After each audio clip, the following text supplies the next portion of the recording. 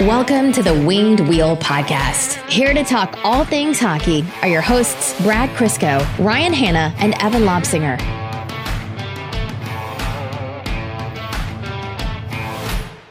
We just knew it would happen like that. It was written 100%. I wouldn't be surprised if someone on here predicted it before. But in Darren Helm's first game back against the Detroit Red Wings, gets himself a breakaway and finishes it perfectly. A Darren Helm breakaway goal without a moment's hesitation from him. The moment he started skating down, I went, yeah, it's happening. Even Ken said on the broadcast, didn't score that easily on them in Detroit. Darren Helm, secret sleeper agent this whole time? The Darren Helm is elite crowd, right? The whole time? We'll call him early. Yeah, he truly is just hitting his stride right now. Yeah. I swear, the moment he got that puck, I was like, oh, here we go. That game for Detroit was never going to be good for them. Jumbled up lineup, playing out of sorts for multiple games in a row on a back-to-back where they just got shelled 6-2 against St. Louis on the road. No Bertuzzi still. Against Colorado, like one of the most potent offenses in the NHL.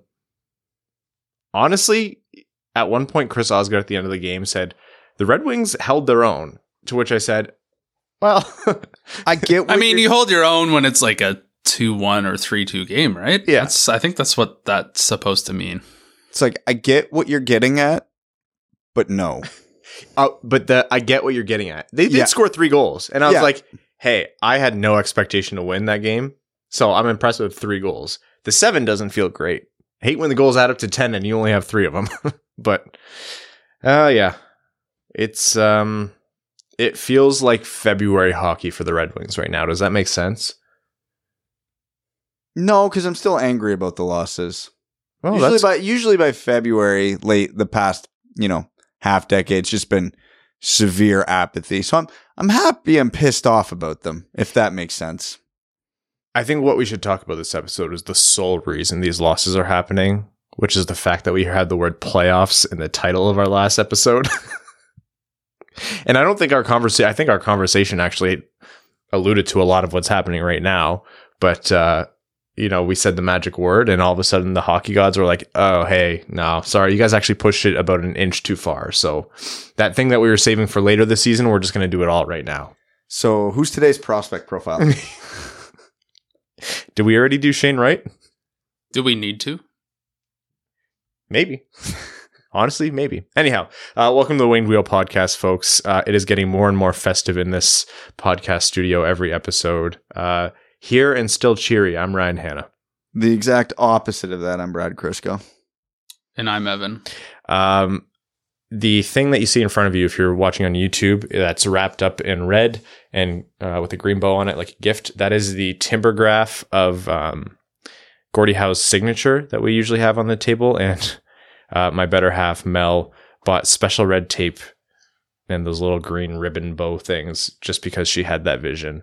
Truly, every week she's just going to make one more thing in this room more festive. Evan's coming in a Santa suit next episode. That is not happening, but I expect you to have at least one more Christmas tree in this house. We have 4 now. It's not nearly enough. How many do you have? 1, because I'm a normal human being. Well, sort of normal. Normal enough. You only have 1 Christmas tree. I actually think relative to Brad and I, you're extremely weird, but I see what you're saying. How many do you have, Brad? 2. Although when Ollie and Demon are around, it was 1, right? Because that was Danger Zone. No, because the second one's a kid's one. Okay. So you put all their stupid homemade ones on that tree. Yeah. None the wider. Oh no, that tree's 3 feet tall. It's just there for pure decoration. Yeah, as opposed to a normal Christmas tree. Hey, that has a function of being the storage place for the gifts and where you put Santa's cookies. Do the kids have they ever been caught opening gifts early? Mika has been caught attempting.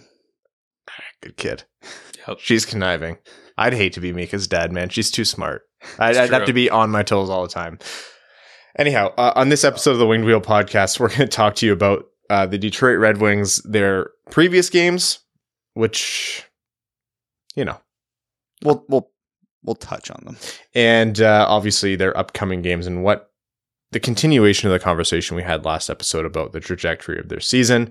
There is an all-star update. So we've talked about potential all-star candidates in the past, and there are now actual players that you can vote for. There's an update on the Olympics. Spoiler. And then there are some small notes regarding World Juniors and Red Wing prospects heading over there, most likely. All before overtime. But before we jump into that, I want to take a second to recognize the Jamie Daniels Foundation.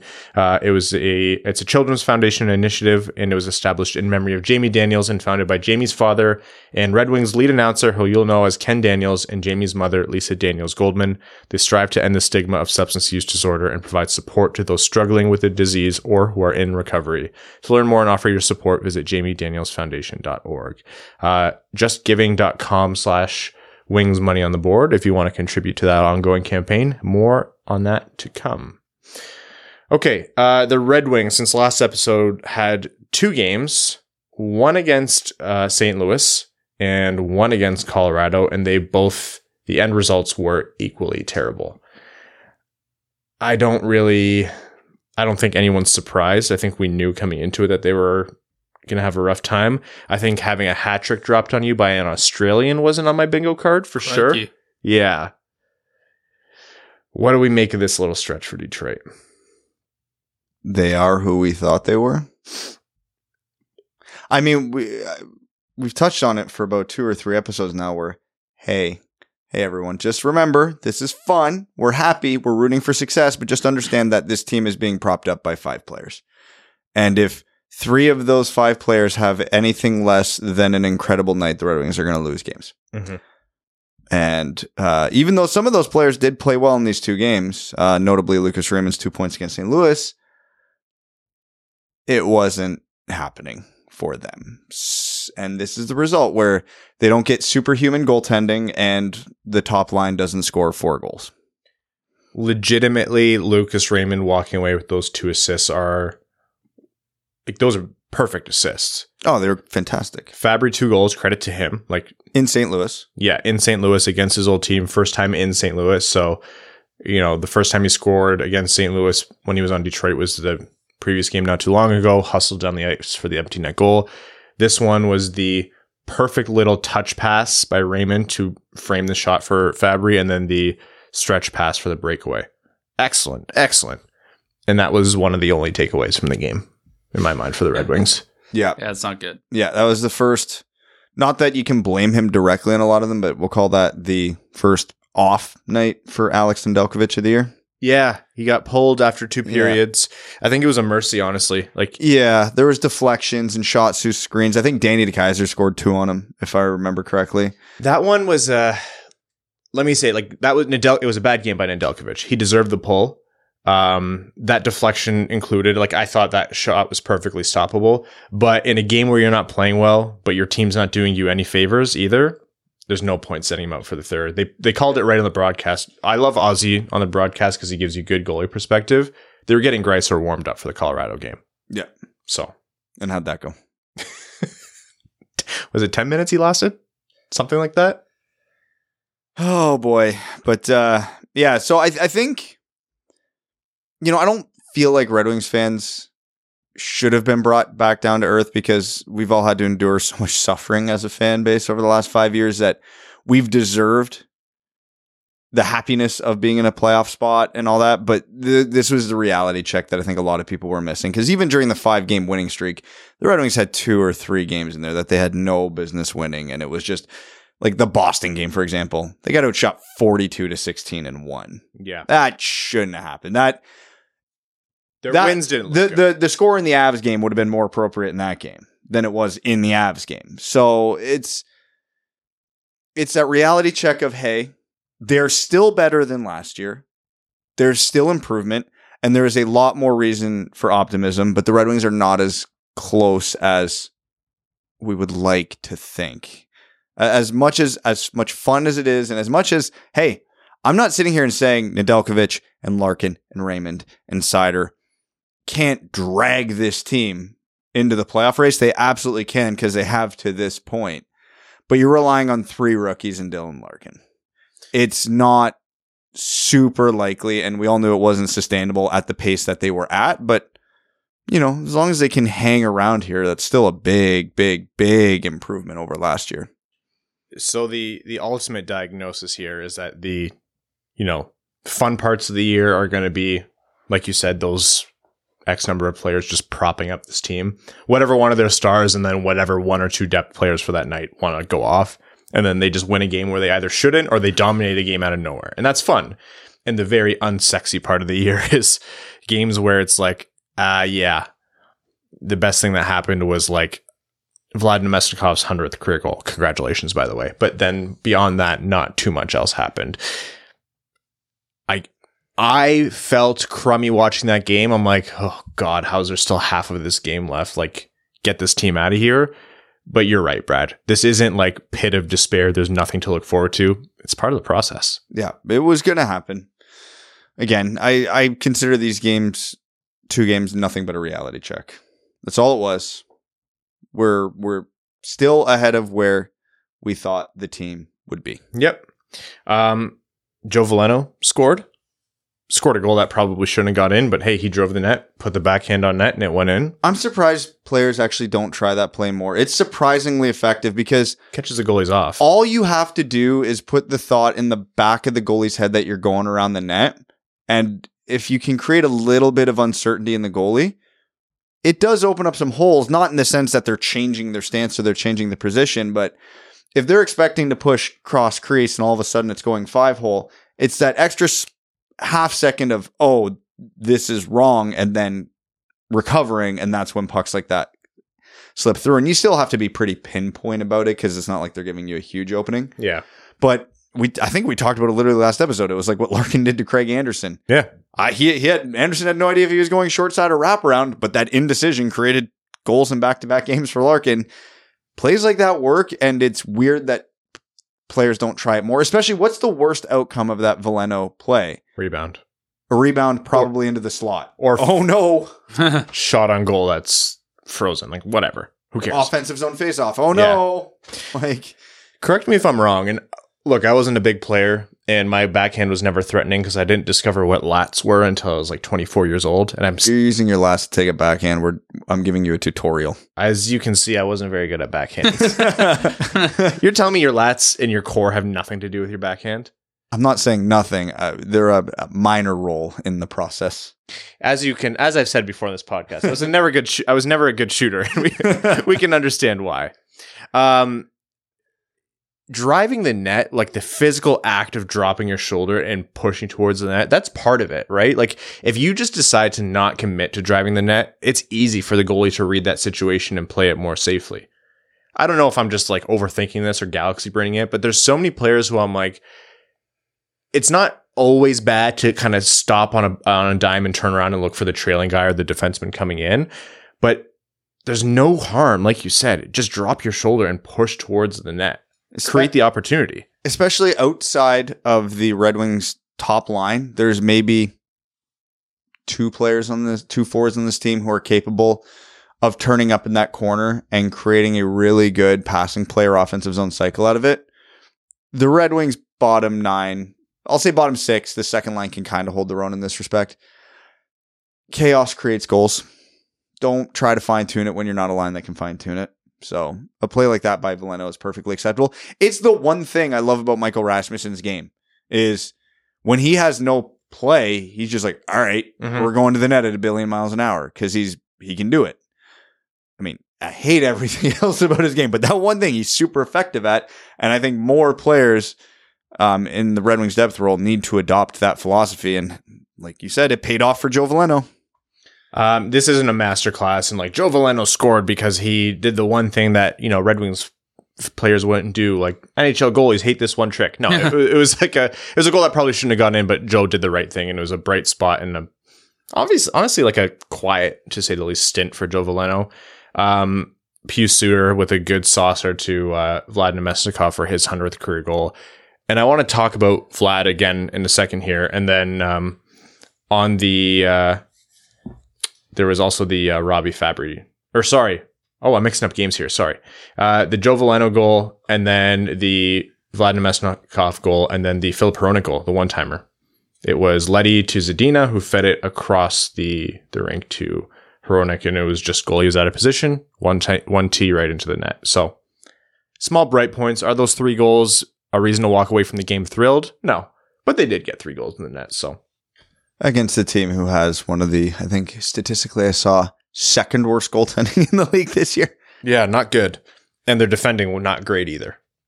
Colorado, don't get me wrong, vastly better team that game. Oh, yeah. The Red Wings have the New York Islanders upcoming. The way they're playing this year, and they're hosting them at home, I would think. Wait, it's in New York or it's in Detroit? In Detroit. Okay. I was going to say, because the Islanders haven't won in their building yet. So that had Red Wings written all over it. Yeah. I was super concerned. I was like, okay, it's in the LCA. So that the cosmic interference won't be there. That's on Tuesday night at 7:30 Eastern. So it's funny too, just on that note, I actually sent and deleted a tweet. I am the exact opposite of a superstitious person, but I deleted a tweet before I sent it because I knew what everybody's reaction would be. But then what I deleted happened anyway. And I'm like, of course, as soon as Nathan Walker got that second goal, oh man, I'm like, I had it. I'm like, we all know he's getting the third, right? And I'm like, nope, I'm not taking responsibility for this. Deleted it. I might as well have sent it. At least then I would have had the prediction part. What is that? That was his 4th, 5th, and 6th career goals? Yeah, half his career goals came in that one game. He doubled his goal total against the Detroit Red Wings. I'm glad we could help him. To all you Aussie listeners of the podcast, that was actually a gift for you. We put in a good word with Nedeljkovic and Greiser, so congrats. Good for Walker. Yeah, you do. It is cool. You just wish it didn't happen to Detroit. Yeah. Again, the Islanders, are they going to be an easy game? No, there's no such thing right now for the Red Wings, but if you want to reset and you're at home and you've had multiple days of rest, that's where you got to do it. Hopefully, all goes well. Bertuzzi's back in the lineup by then. Pending medical updates. But besides that, you just have to, the team has to dig deeper and find a way to get more. I do want to talk about Vlad Namestnikov. He's doing well, man. He's producing at a really impressive rate to the point where it's not unheard of. It's not like he's doing something so unsustainable that any team would look at that and go, oh, something's wrong here. He's just producing like a really, really good depth scorer. He's getting like 15 minutes a night, and he has how many points here? He has 15 points through 28 games, 9 goals, 6 assists. That isn't going to go unnoticed come trade deadline. He was, I don't know if it was Friedman or just someone else in Sportsnet, but someone put out their trade bait article. I think it was Jeff. The primer, and Namestnikov and Leddy were the 2 mentioned from Detroit. So, which I thought was interesting because I would have not thought that Namestnikov would have got more prime billing than Robbie Fabry, but that could be an indication of 2 things. So, why isn't there more interest in Robbie Fabry? Because I think there's still more of a belief that he could be part of the solution. Whereas with Namestnikov being in his late 20s, I think we know the reality with him and this team's future. As much as we all love Vlad, by the time the Red Wings are contending, he'll be like 1 billion years old. So no sense. But Fabry's 25, 26? He's younger. Yeah, so that you can still milk a half a decade out of Fabry if you needed to. Yeah, he's 25. Yeah, so he'll be 26 soon, yeah.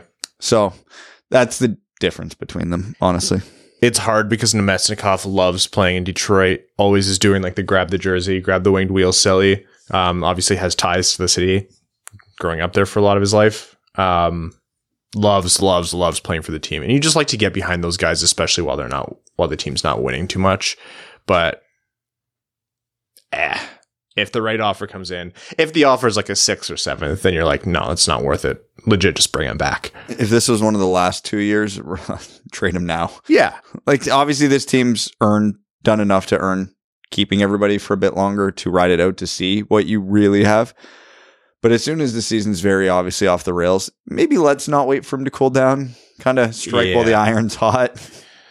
That's almost what you want to say about Bertuzzi, but there's obviously more there, and we won't get into that this episode. There's almost no team in the NHL, especially those in contention, who couldn't use another center. Yeah.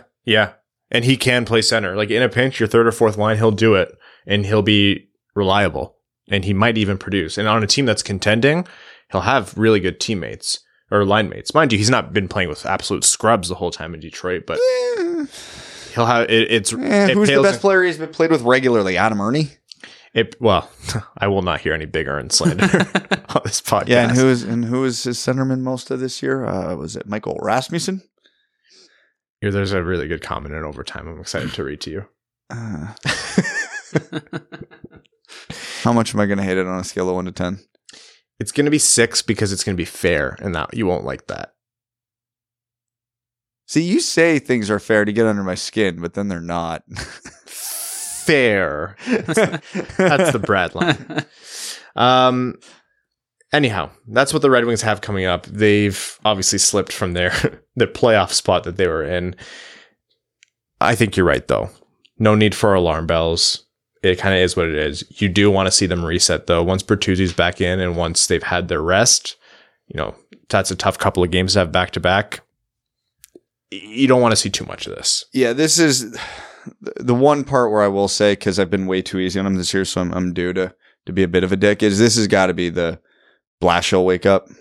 Like, DeKeyser's been unplayable lately since he's come back. Like, I won't even get on the Rasmussen train because he's young enough that if you want to keep giving him some opportunities, just see what you got. I understand that. Fine, whatever. But holy shit. Danny DeKeyser had more goals on Alex Nedeljkovic than anybody on the ice not named Nathan Walker. Okay.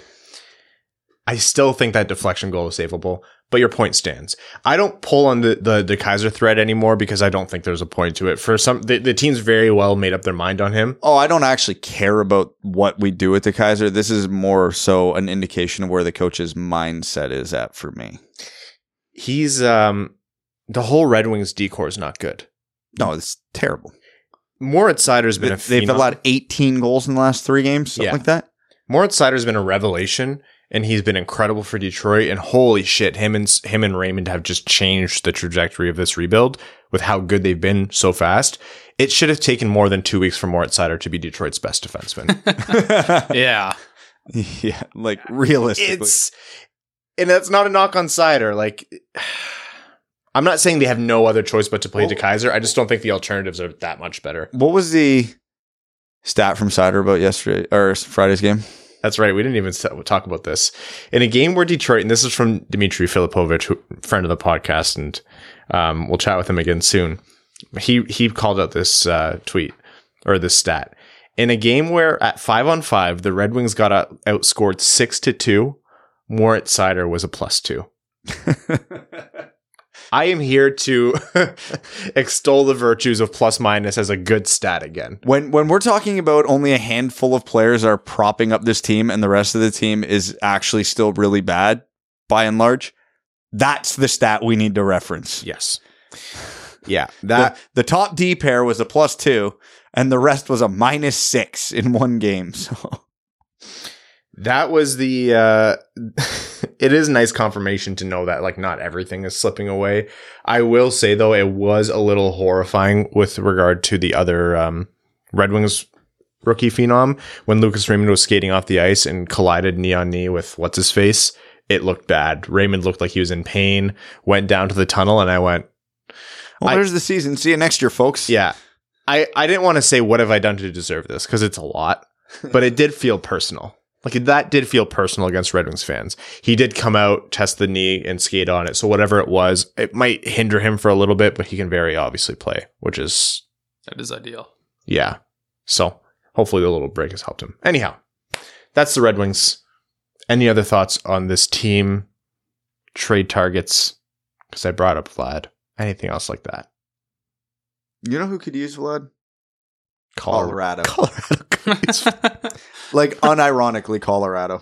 I was thinking about that. He's kind of that guy to go back and play for his old teams a bunch, eh? Yeah, and he's a skilled guy. He'd fit in Colorado. Maybe, man. And they seem perpetually injured. They seem like the new Tampa, where they should win the cup every year, but like 12 guys get injured. I don't know if they're built the same way as Tampa. No, but remember how Tampa... Ben Bishop got injured in the finals. Tyler Johnson broke his wrist in the finals. Steven Stamkos has missed how many playoff runs. It's easy to forget because Tampa just won back-to-back cups. But for like 6 or 7 years there, it was They were Washington. It was like astonishing they didn't have a cup. St. Louis and Washington really broke the mold and showed everyone that like rebuild timelines in your window, like that's all good as a general measure, but when you use it as an exact science, it's bullshit. Yeah. And you can extend the window. Yeah. And you don't have to be at 100% in your, performance to be a realistic cup competitor. There were much better versions of the Blues and the Capitals that lost in the playoffs previously. Yeah. And hockey's the most random of the major sports. So you just want as many kicks at the can as you can with whatever. If you build a legitimately good core, you just need as many shots at it as you can get.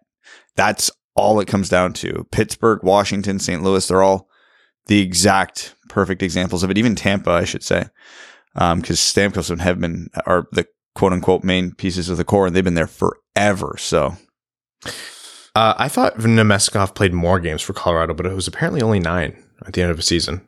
Huh. Yeah, they traded from. It was a trade. Yeah, it was a trade from Ottawa. Namestnikov played for Ottawa.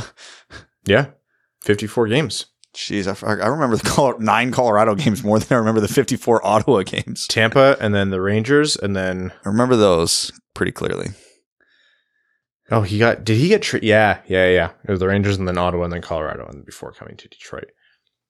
Yeah, he's a bit of a suitcase. He's due to go back. Yeah, I genuinely will feel bad if he gets traded. But hey, if I survived Gus Nyquist truly was the first one where I was like, oh, this hurts. This hurts once you accept the rebuild.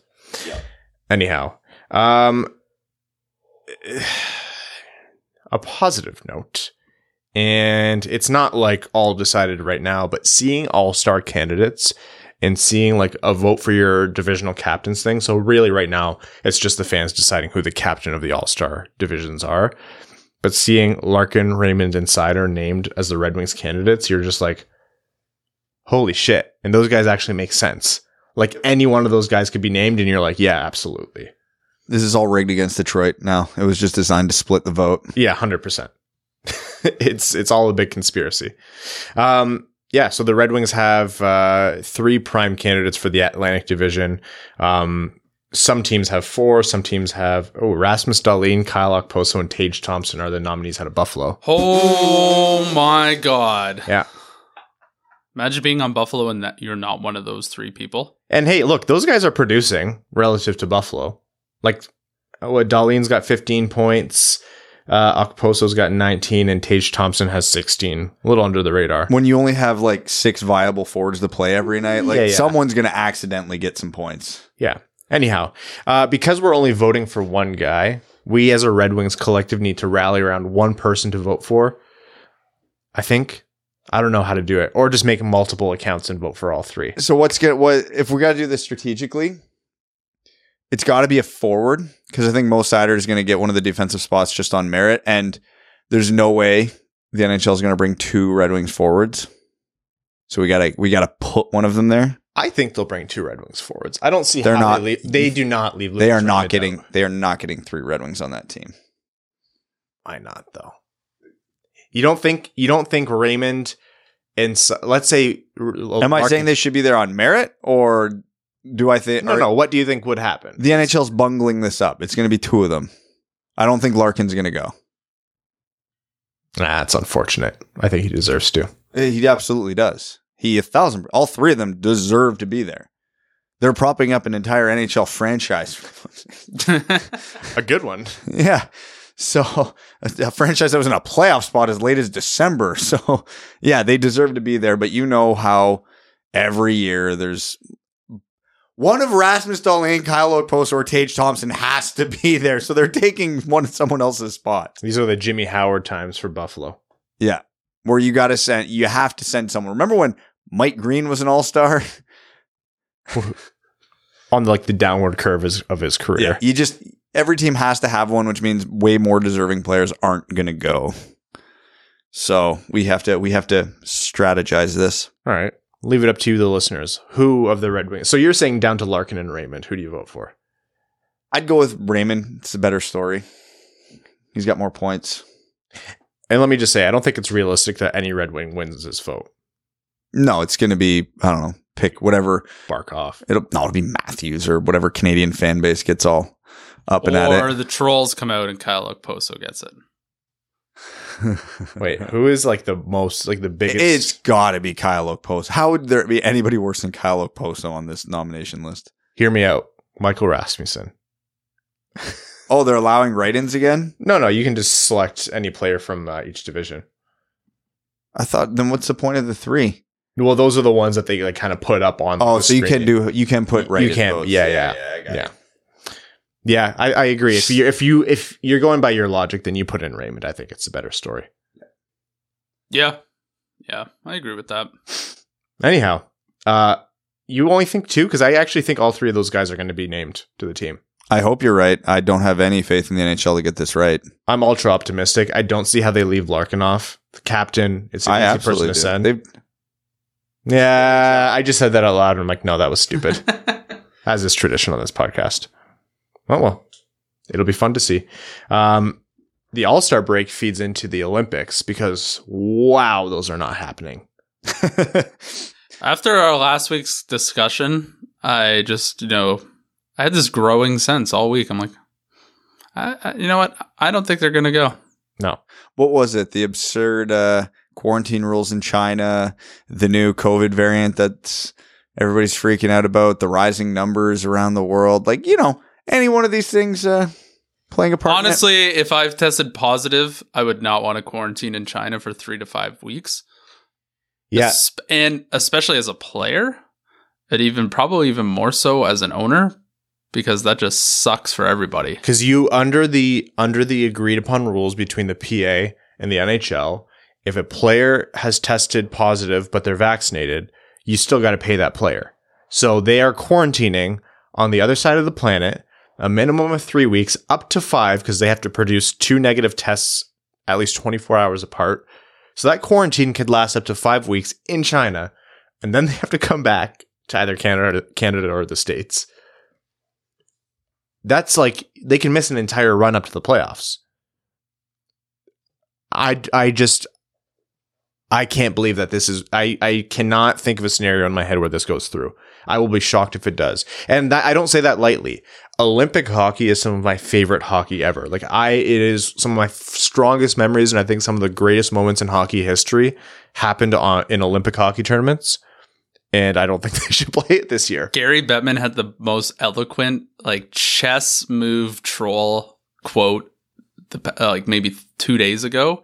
And it was just chef's kiss. He said, "We'll honor the players' wishes to go because we know that means a lot to them." And it's like they've totally taken the ball out of their court and have left it up to the Players Association. So if they don't end up going, it doesn't look like it's a bad move on the owners. It looks like it's a bad move on the players. It's just the mind games is just amazing. They know that was a hand that, through no fault of the PAs, that was a hand that was overplayed. Because I agree, if I was the NHLPA, the players do care about what Olympic hockey, an international best on best means for the sport and for their careers. That's what they dreamt of as a kid. NHL players come in, and what do? They often take less money or different situations or uproot their whole family for a better chance at the cup. The only other thing that's even remotely comparable is winning the gold medal for your team. Sidney Crosby dreamt about his gold medal winning goal probably almost nearly as much as lifting the Stanley Cup. But now, through circumstances not within their control, it is it's almost farcical. It's silly that this is a priority. And the NHL is going to lean on them for this, and it's going to be used as a chip in the next negotiations, and it's going to suck. And we're honestly going to have to go, oh my God, a dozen years before we see, between NHL players at the Olympics. Oh God, that makes me so sad. Why doesn't the NHL just do their own international tournament with all the country, just Olympics NHL trademark? They've done the World Cup of Hockey. Ring a bell to you? Is that the one that gets played in the spring, or is that the World Championships? That's the World Championships. You remember Team Young of North America versus Team Some of Europe? Yeah, but what countries are those? Exactly. I don't know. But that was the NHL's version of exactly what you're talking about. So why don't they just do all the countries? do it their own way with blackjack and hookers. Like, just do it their own way. They did. That's how we got Team Young of North America versus Team Some of Europe. Yeah, but that's I mean, like, exactly what they did. But if they're like, we don't get any money for this, why don't they just do their own thing with Team Canada, Team USA, and then they get all the money and the broadcasting rights? Evan, they've done this. But not with, I don't want Team North America. I want Team Canada versus the US. They had that as well. The Team Young of North America and Some of Europe was the blackjack and hookers. No. I don't want those teams because I want those players to play for their country. I want no blackjack and hookers. Only his story's changing now. Only like it's more so like a metaphorical thing. Got it. Metaphorical blackjack, but actual. Yeah. Okay. Yeah. I'm literally saying, why don't they just say, like, you know, all the companies just rip off other companies' designs, and they're like, oh yeah, this is ours now. Here's the thing. It's been done before. It's a conversation that gets brought up a lot. People like me have shot it down in the past to say, no, the Olympics are the Olympics. You can't recreate it. And let me just say, I don't think the NHL's made a faithful recreation of the Olympics and executed it well. Nothing in my mind has compared. I'll hear that conversation now because I think you make a lot of very fair points. They literally controlled the entire situation. And they can, if this is the biggest if on the face of the earth, if the NHL could market this properly, it could be just as big and just as important as the Olympics. I'm down to do it in 2 years when they have, Bretman said, like, we'll think about that when we can come up for air, which I think is an understandable point. I think they should do it in 2 years and do it alternating. 2 years, every 2 years, you'll have an international best on best. One is run by the NHL. One's run by the International Olympic Committee. Whoever, you know, whatever reason there is to not go to the Olympics that year, pandemic, global war, I don't know, Brad's fault for some reason. Okay, at least we don't have to wait another 4 years to see McDavid and Crosby play together, or to see Matthews, you know, score in his prime, or whatever it might be. It just sucks to go a dozen years without seeing NHL players at the Olympics. We're not going to see Connor McDavid in the Olympics until he's like 28. He's going to be how old Crosby was when we were talking about Crosby and McDavid the first time. It's going to be sad, man. We're one injury away from seeing Connor Bedard in the Olympics before Connor McDavid. Truly. Oh, God. Yeah, it does not look good. The points you're raising, Evan, are fair, and it's a discussion that's happening across the board. And as a hockey purist and someone who likes the Olympics and wants them to remain in the Olympics, I now have to concede that it's a very fair point, and you have to consider it. If you want international best on best, you need to bring it in your control. The reality is these games are happening in China right now, and it's time of the day would these games even be on? That's 7 a.m. Yeah. in a global circumstance that isn't what we are in right now, which is putting it lightly, there's an opportunity here for the NHL to market to China. But right now, this is a salvage operation at best, and I don't think it's going to happen. The whole thing is just like a mess. It's just a disaster. Are they allowing fans? I don't know, man. Okay. Who knows? Who knows? I wouldn't, like, it's an expensive stay. 5 weeks? Shit. Yeah, Jesus. Well, remember when we were sad because Lucas Raymond might not get to rep Team Sweden? Probably better now. Because if for some reason they go, it's probably best that we don't lose Lucas Raymond for 5 weeks.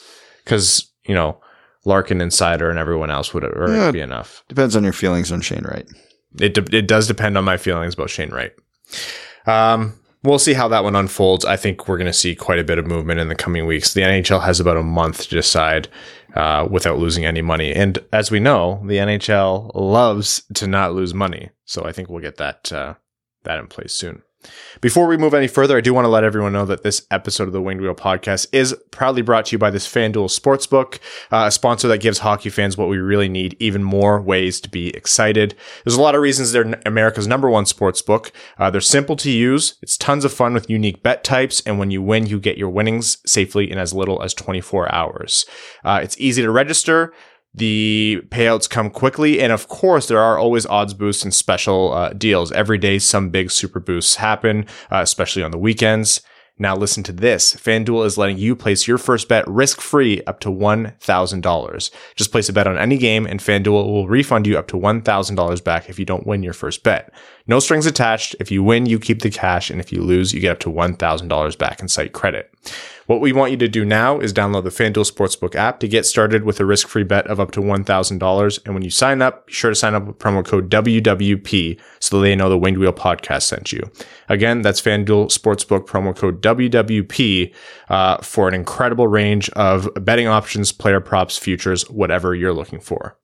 You must be 21 and older and present in New Jersey, Pennsylvania, Illinois, West Virginia, Indiana, Colorado, Iowa, Tennessee, Virginia, or Michigan. First online real money wager only. Site credit is non-withdrawable and expires in 14 days. Restrictions apply. See sportsbook.fanduel.com for details. If you have a gambling problem, call 1-800-522-4700 in Colorado, 1-800-BETS-OFF in Iowa, 1-800-9-WITH-IT in Indiana, 1-800-GAMBLER in New Jersey, Pennsylvania, Illinois, or Virginia. Tennessee Redline 1-800-889-9789. 1-800-GAMBLER.net in West Virginia, or call 1-800-270-7117 in Michigan. News on the NHL's players' escrow debt to the owner should be paid off in about 3 years, they estimate. And we should see at which point the salary cap is liable to explode or go up drastically once that they clear that hurdle. In the meantime, I do think it's going to go up a little bit. I think they said $1 million. Yeah. Toronto breathes a sigh of relief. Yeah. So the salary cap should rise significantly the year Moritz Seider and Lucas Raymond are due for raises. Fan-fucking-tastic.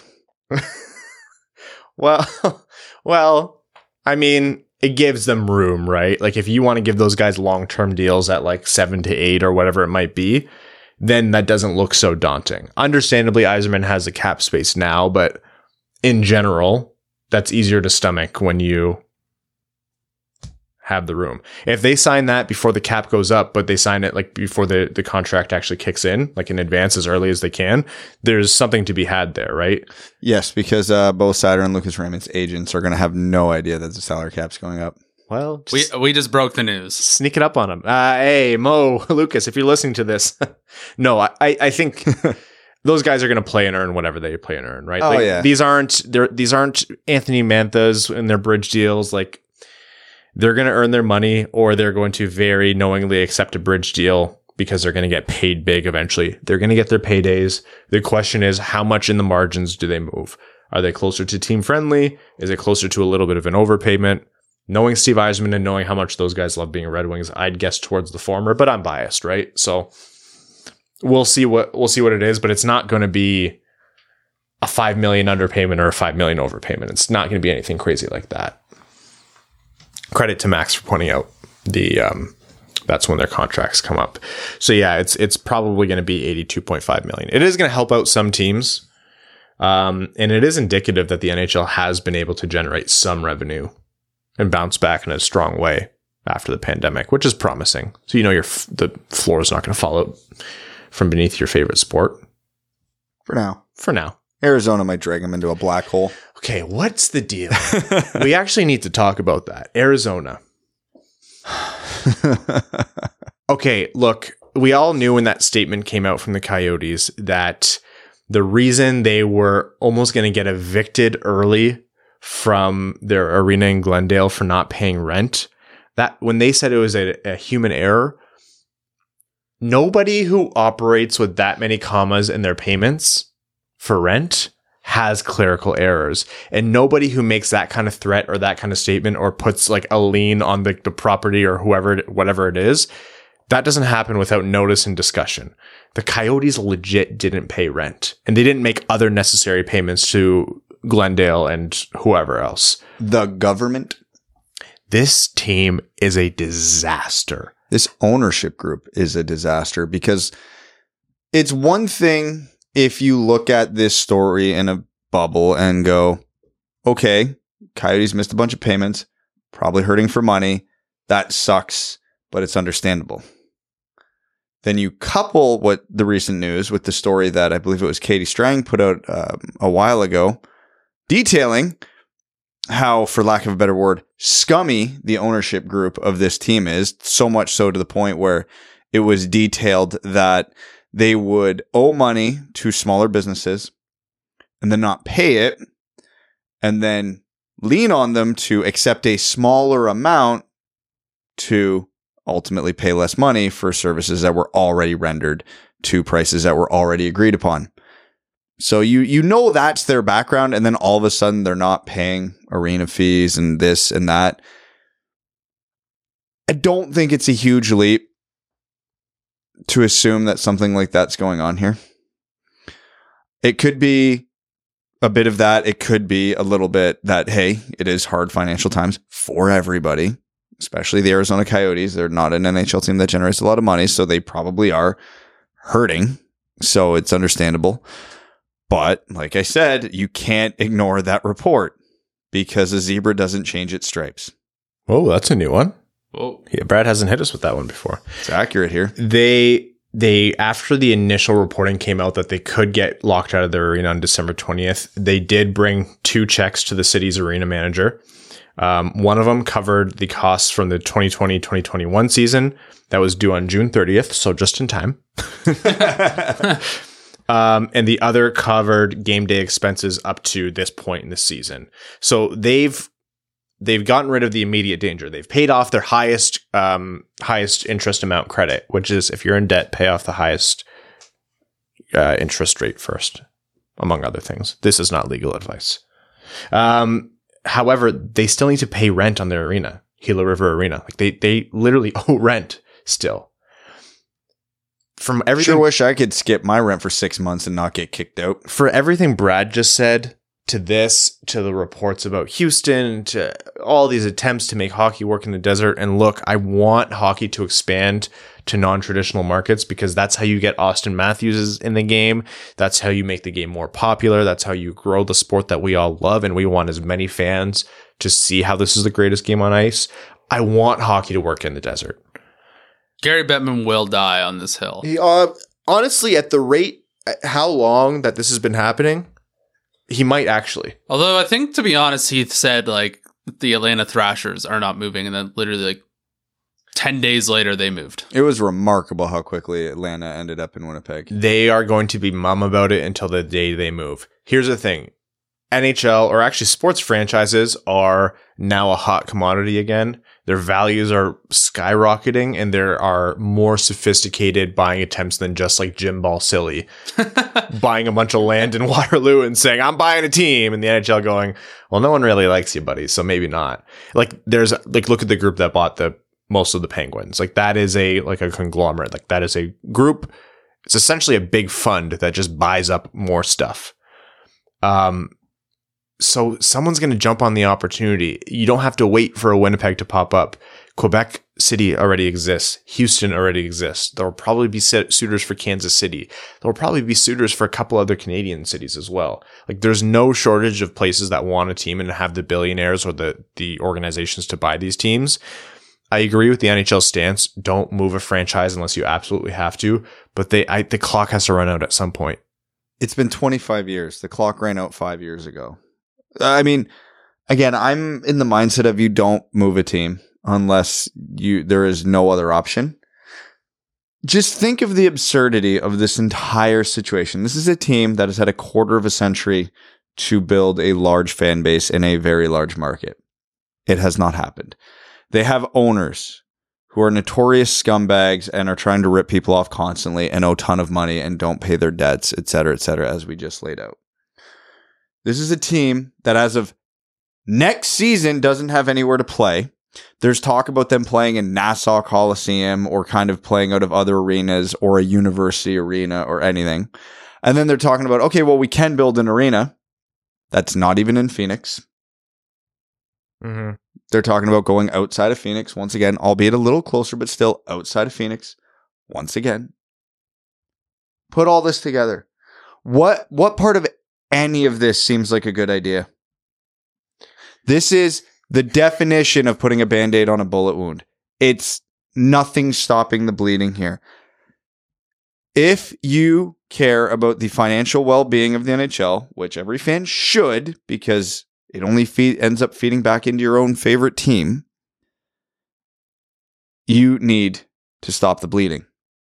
And the way to stop that now, the only way to stop that now, is get them the hell out of this situation. I truly do not care if it's Houston, Kansas City, Quebec City, fucking Saskatoon at this point. I don't Saskatoon, care.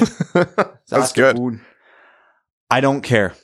It can't be worse. It can't be more absurd. It can't be more dumb, and it can't be more of a financial burden than the Arizona Coyotes are and have been for a long time. At some point, when the entire NHL has recovered and the small market teams are making big money again, they will complain because revenue sharing is a thing, and they're going to say, hey, 29 or 30 or 31 other teams are contributing to this, and we are just propping up the Arizona Coyotes, depending on how long this goes.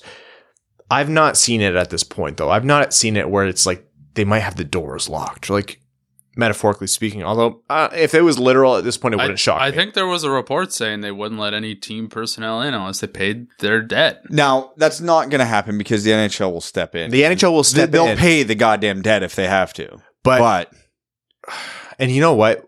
Like, the NHL is supposed to have this very rigorous vetting process to approve ownership groups. If Evan donated like 1% of his overall money and we bought the Red Wings for $1.2 billion, the sale wouldn't just go through. The NHL ownership and board of governors would have to approve the sale. Very obviously, the ownership group in Arizona is not rock solid, but they were at a point where they were like, someone with money wants to keep this team in Arizona, and so that's kind of what we have to go with. So there's the two boxes. Yes, this ownership group and the NHL vetting them is like the beer league captain having an 11-15 game.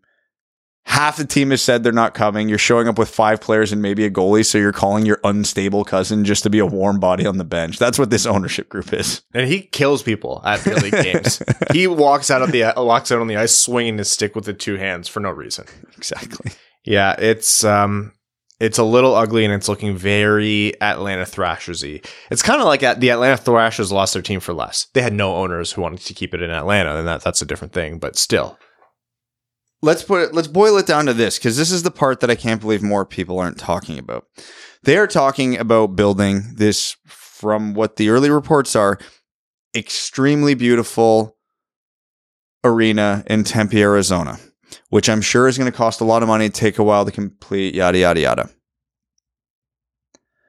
If you're investing money in the Arizona Coyotes and you have looked at the Arizona Coyotes revenues for the last 25 years, and you have to wait 4 years with no certainty of where you're going to play in that 4 years, are you willing to spend that money on a new arena? Are you taking that gamble? Are you betting however hundreds of millions of dollars that this is all of a sudden going to start working?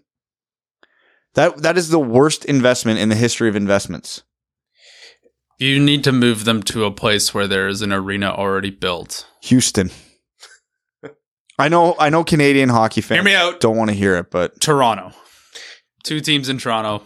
Maximum chaos. It's apparently only 20 minutes from Phoenix to Tempe, so it's not like it's way out of the way. To be fair, that's also like saying it's only an hour drive to Toronto. No. Like it literally says 20 minutes to drive. Oh, maybe you're right. You need to have arenas downtown.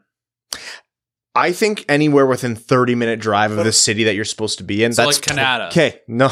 Let me rephrase. There's one road, man, and it freezes over. I feel like I emphasized the wrong point here. Imagine they're building a $500 million arena downtown Phoenix for a franchise that has lost money for 25 straight years. Yeah, it's hard. And they're going to ask the public for the money too, which don't do that. Yeah. Oh. I don't care where this arena is. You can say, oh yeah, but they haven't had that many good teams. Doesn't matter. It's 25 years of failure. You're not all of a sudden peeling a fan base out of the bedrock. Like, again, I am very much don't move a team unless you have no other options. In my mind, this is the no other options. There's legitimate conversations happening about the Coyotes being like a traveling team and playing out of different arenas for a couple of years so they can have an arena built. Think of a professional North American sporting franchise that might have to go multiple years playing out of a university arena or playing nothing but road games or borrowing Nassau Coliseum or some dumb bullshit like that. This is insane. Gary Bettman's already done enough horrifying things this year.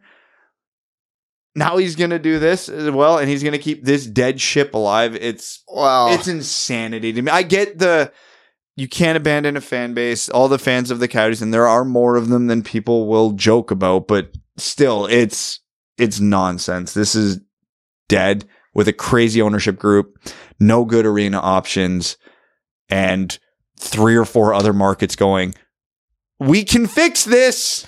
You know what? 2 teams I think might be banging the table the loudest, and this is like, there's no source on this, but just through logic, the Vegas Golden Knights had to pay $500 million for their team, and the Seattle Kraken had to pay $650 million for their team. And now they're going to pay to prop up this goddamn team when revenue sharing actually matters again. They were watching the Arizona Coyotes had like probably $25,000 in profit so far this year, something like that.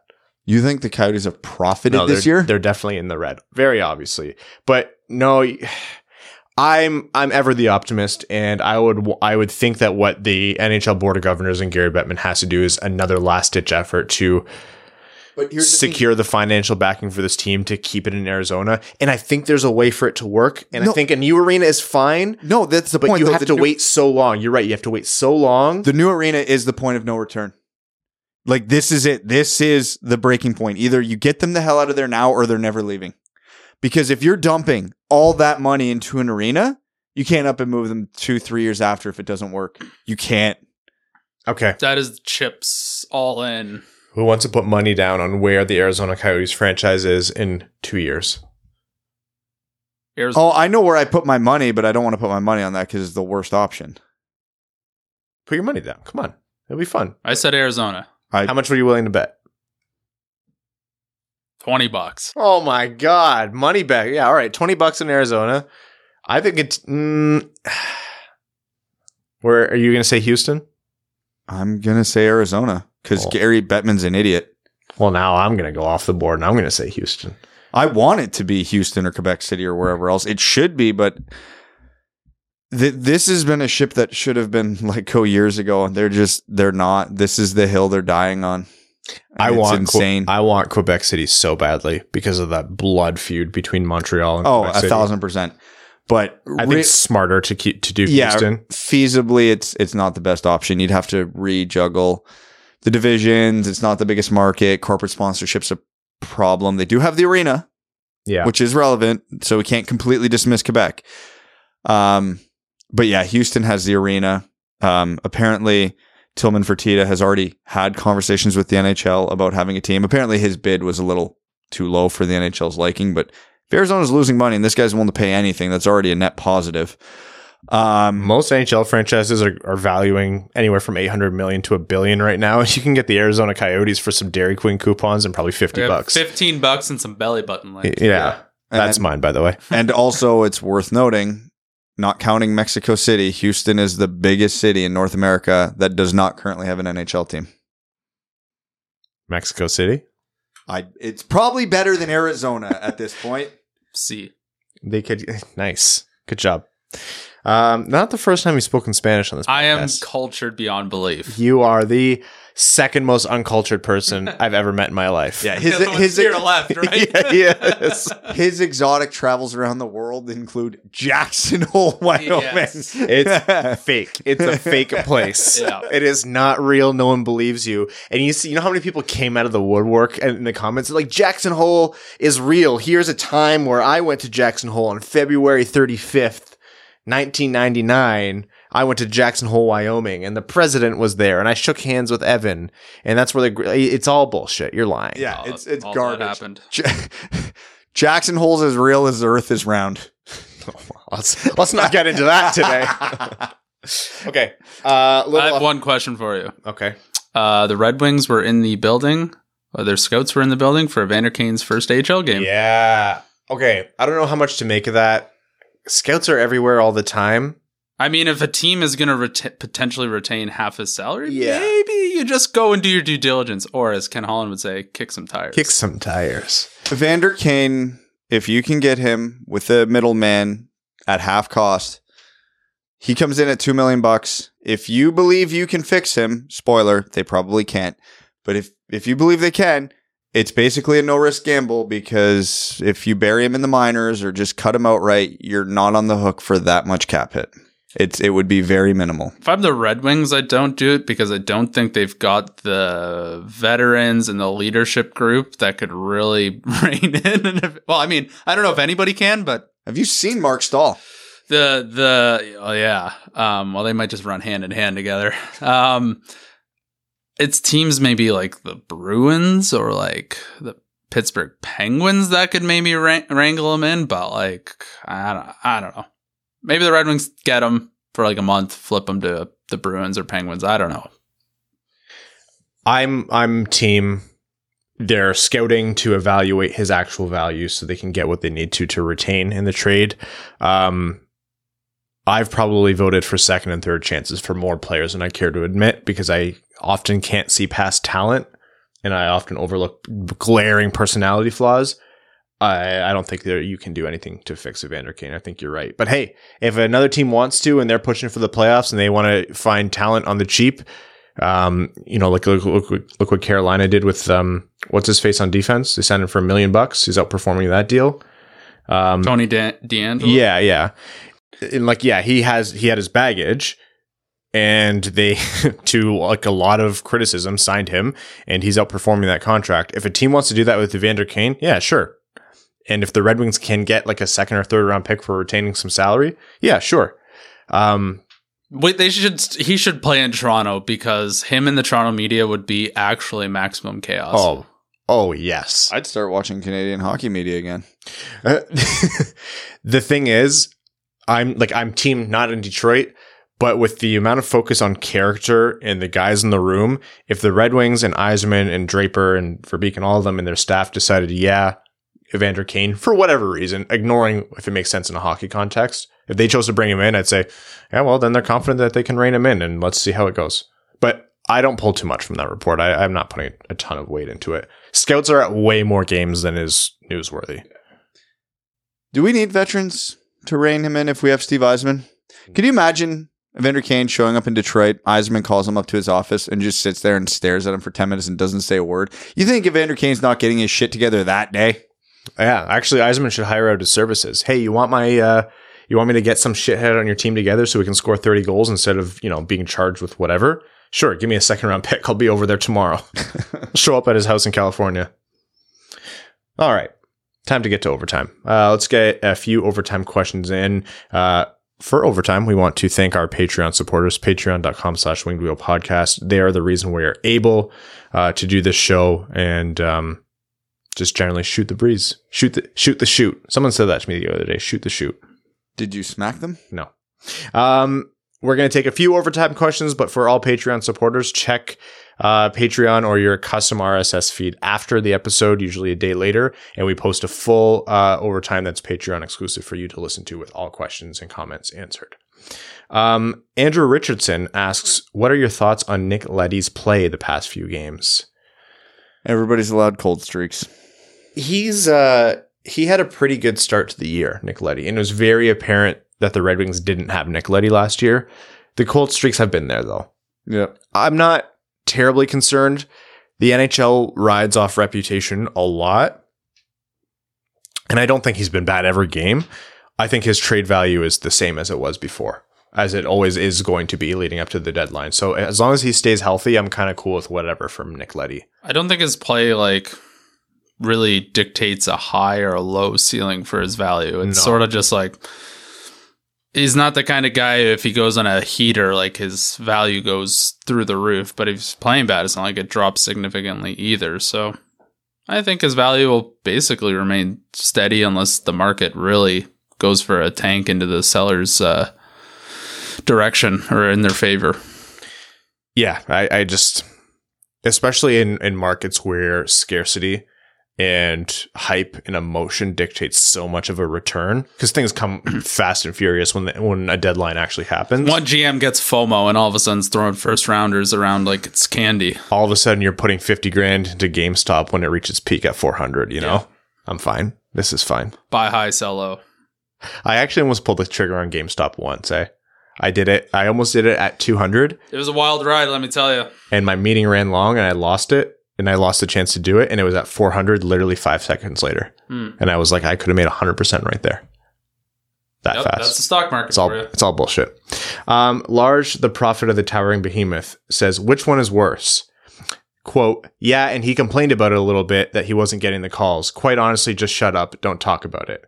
Or, quote, it's cool. My position is, though, is it good for the game? I hear Ray say all the kids are doing it now. I'm not trying to be a fool here. I'm just not so sure it's great for the game.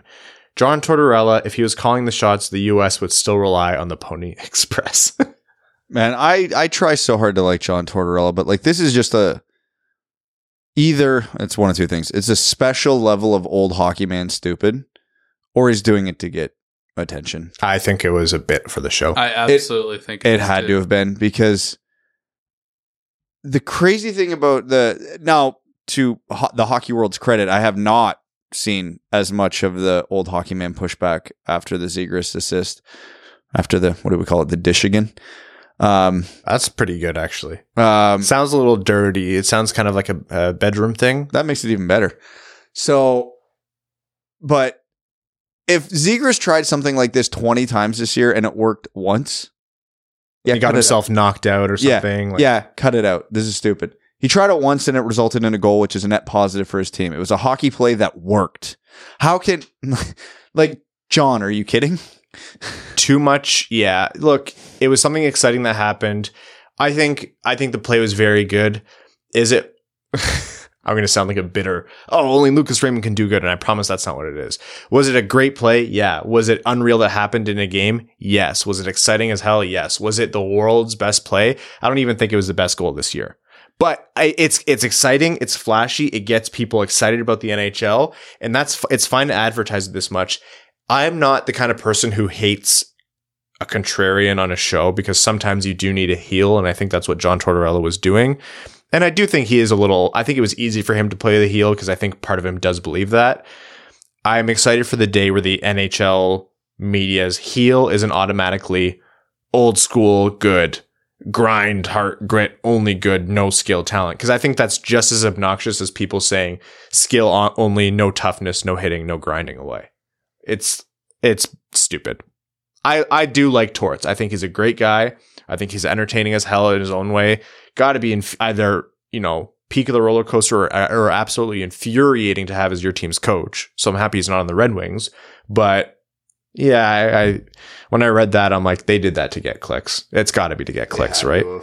It's very... No one has talked about a good thing John Tortorella has said. It's been the shut up and this thing, and it's like driven conversations wild. It's hardly the most controversial thing that gets said anymore. So it's like, I can't be angry at that one. It is stupid, and anyone calling it out is right. But I think it was a bit. AJ Voss says, what's your biggest Red Wings if theory? For example, if Datsuk stayed, we would have drafted Chychrun, or if we started rebuilding sooner, we'd be Xth in the league right now.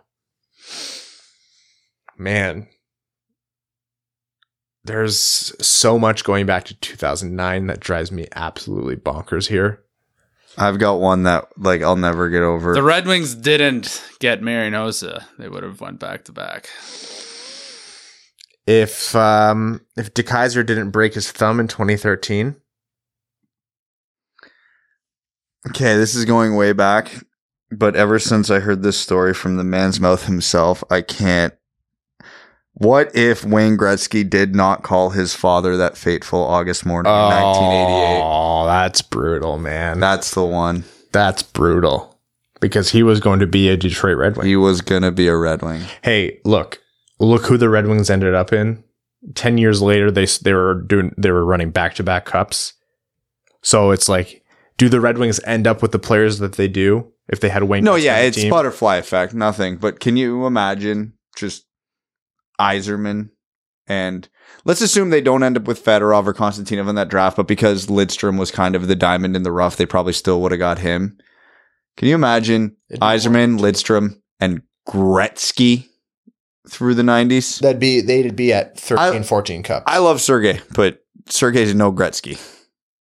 I think that's another cup or two. That's at least another cup run, to say the least. Oh man, it's When I was at that event where I heard Gretzky telling that story, I almost fainted. I read that in a couple books, actually. And it was, I've read books. The only thing that makes me feel a little better is he also told the story where he also agreed to a contract with the Leafs, and then the Leafs wouldn't pay the money. I'm like, okay, that helps. Yeah, it's tough being the Leafs. They really got to pinch those pennies. The league back in the day was hilarious. Like, guy signs contract, owner burns down his house to insult him for insulting him to even ask for that much money. Like, it was the Wild West. Well, no, the Leafs wouldn't pay him because they were building the new arena at the same time, and they're like, we don't have money for both. Yeah. Jesus.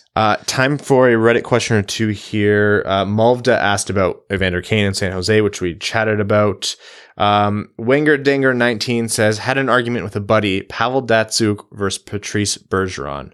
I know I'm biased, but I think Pavel was better on both sides of the puck. Curious what your takes are. Thanks for the content, as always. Yes, that doesn't even feel like that much of a debate to me. I think Patrice Bergeron is one of the, like, real, and I don't want to say underappreciated, but just most solid, good, a player, kind of player you can appreciate no matter who you're a fan of, players of his generation. Pavel Datsyuk at his peak was the best player on the planet. There was, even if he wasn't, he was in the conversation. Like, is Pavel Datsyuk the greatest player on earth right now? You could say that for about at least a 2 to 3 year span in his peak. That conversation has never been had for Patrice Bergeron. One of the best players in the world, yes, but the best, no, never even in the conversation. The only reason his point cap was at 96 for those couple seasons or whatever it was because he was also winning Selkies. Yeah, honestly. Yeah, I don't... You put Pavel Datsyuk at his prime in the NHL right now, he's getting 125 points. Oh, man. You put it... Okay, Pavel Datsyuk with, like, Bruce Boudreau as coach, just because he's the most recent, like, offensively minded coach that's being talked about right now. Oh, God. Oh, my God. That's 120 points in his prime. Unleashed. Minimum. With, like, the line mates and players who can Nikita finish. Kucherov has a 125-point season. Do you think Nikita Kucherov was Pavel Datsyuk? No, absolutely not.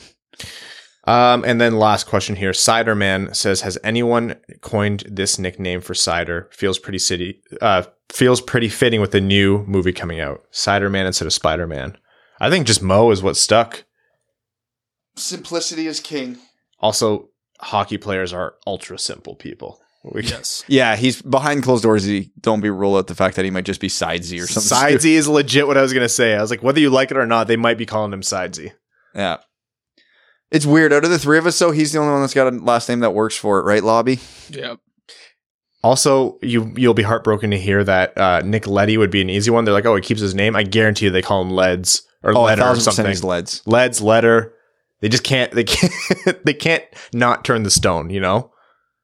My last name stuck. I always got called Hannah, and it wasn't like an insulting thing, but I was like, that's fine. Yeah, that's what I get too because you can't. Crisco, yeah. You can't shorten it to anything. Frisky sounds stupid. Yeah. Lobby. I'd call it Singer. Did anyone ever call you Singer? No. He would be Lobby or Lobs for sure. There'd be nothing else. Lobber? Ew. Is that barely know her? Yeah, that's a good point to end the episode. Thanks for tuning in. We'll be back with you on Wednesday. We want to thank all of you.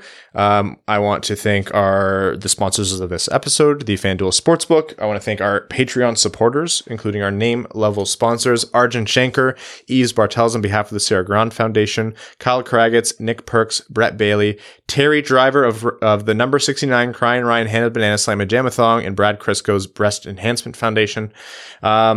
Taylor Tagel, Matthew M. Rice, Brendan M., Carl Brutan and Analuski, Chimmy, Citizen High Five, CJ Sully, Clayton Van Dyken, Craig Kibble, Derek Enstam, DJ Denton, Give Blood, Fight Probert, Greach, Han Ali, Hassam Al-Qassem, Jay Gollum, Jacob Turner, Jake Kiefer, Justin and the Angry Mob, Kalen Wood, King Tone, Kyle Hashman, Matt McKay, R.A., Ryan Hubbard, Scott Martin, Stay Fresh Cheese Bags, Stacy Lynn, Zach Spring, Zarly Zalapsky, Crotch Zipper, Andrew Bohan, Sam Bengtson, Adam I Wish I Could Finish Like Ernie, Antonio Gracias, Babe Landeskog, Ben Barron, Connor Leighton, Dave W., Eric Sinkowski, Evans Bingo Card, He's Here and He's Perfect, James Laporte, Jeremy Brocker, John Evans, Josh Yelton, Kevin McCracken, Quaz, Logan Stull, Matt Keeler, Matt S., Matt $1 million, Pavel Pavel Busanevich, Revi DeLuca, Terry Actual, Trevor Pevovar, Zach Handyside, and Zach McCann, a driving range superstar. Thank you all so much. We'll see you chumps midweek.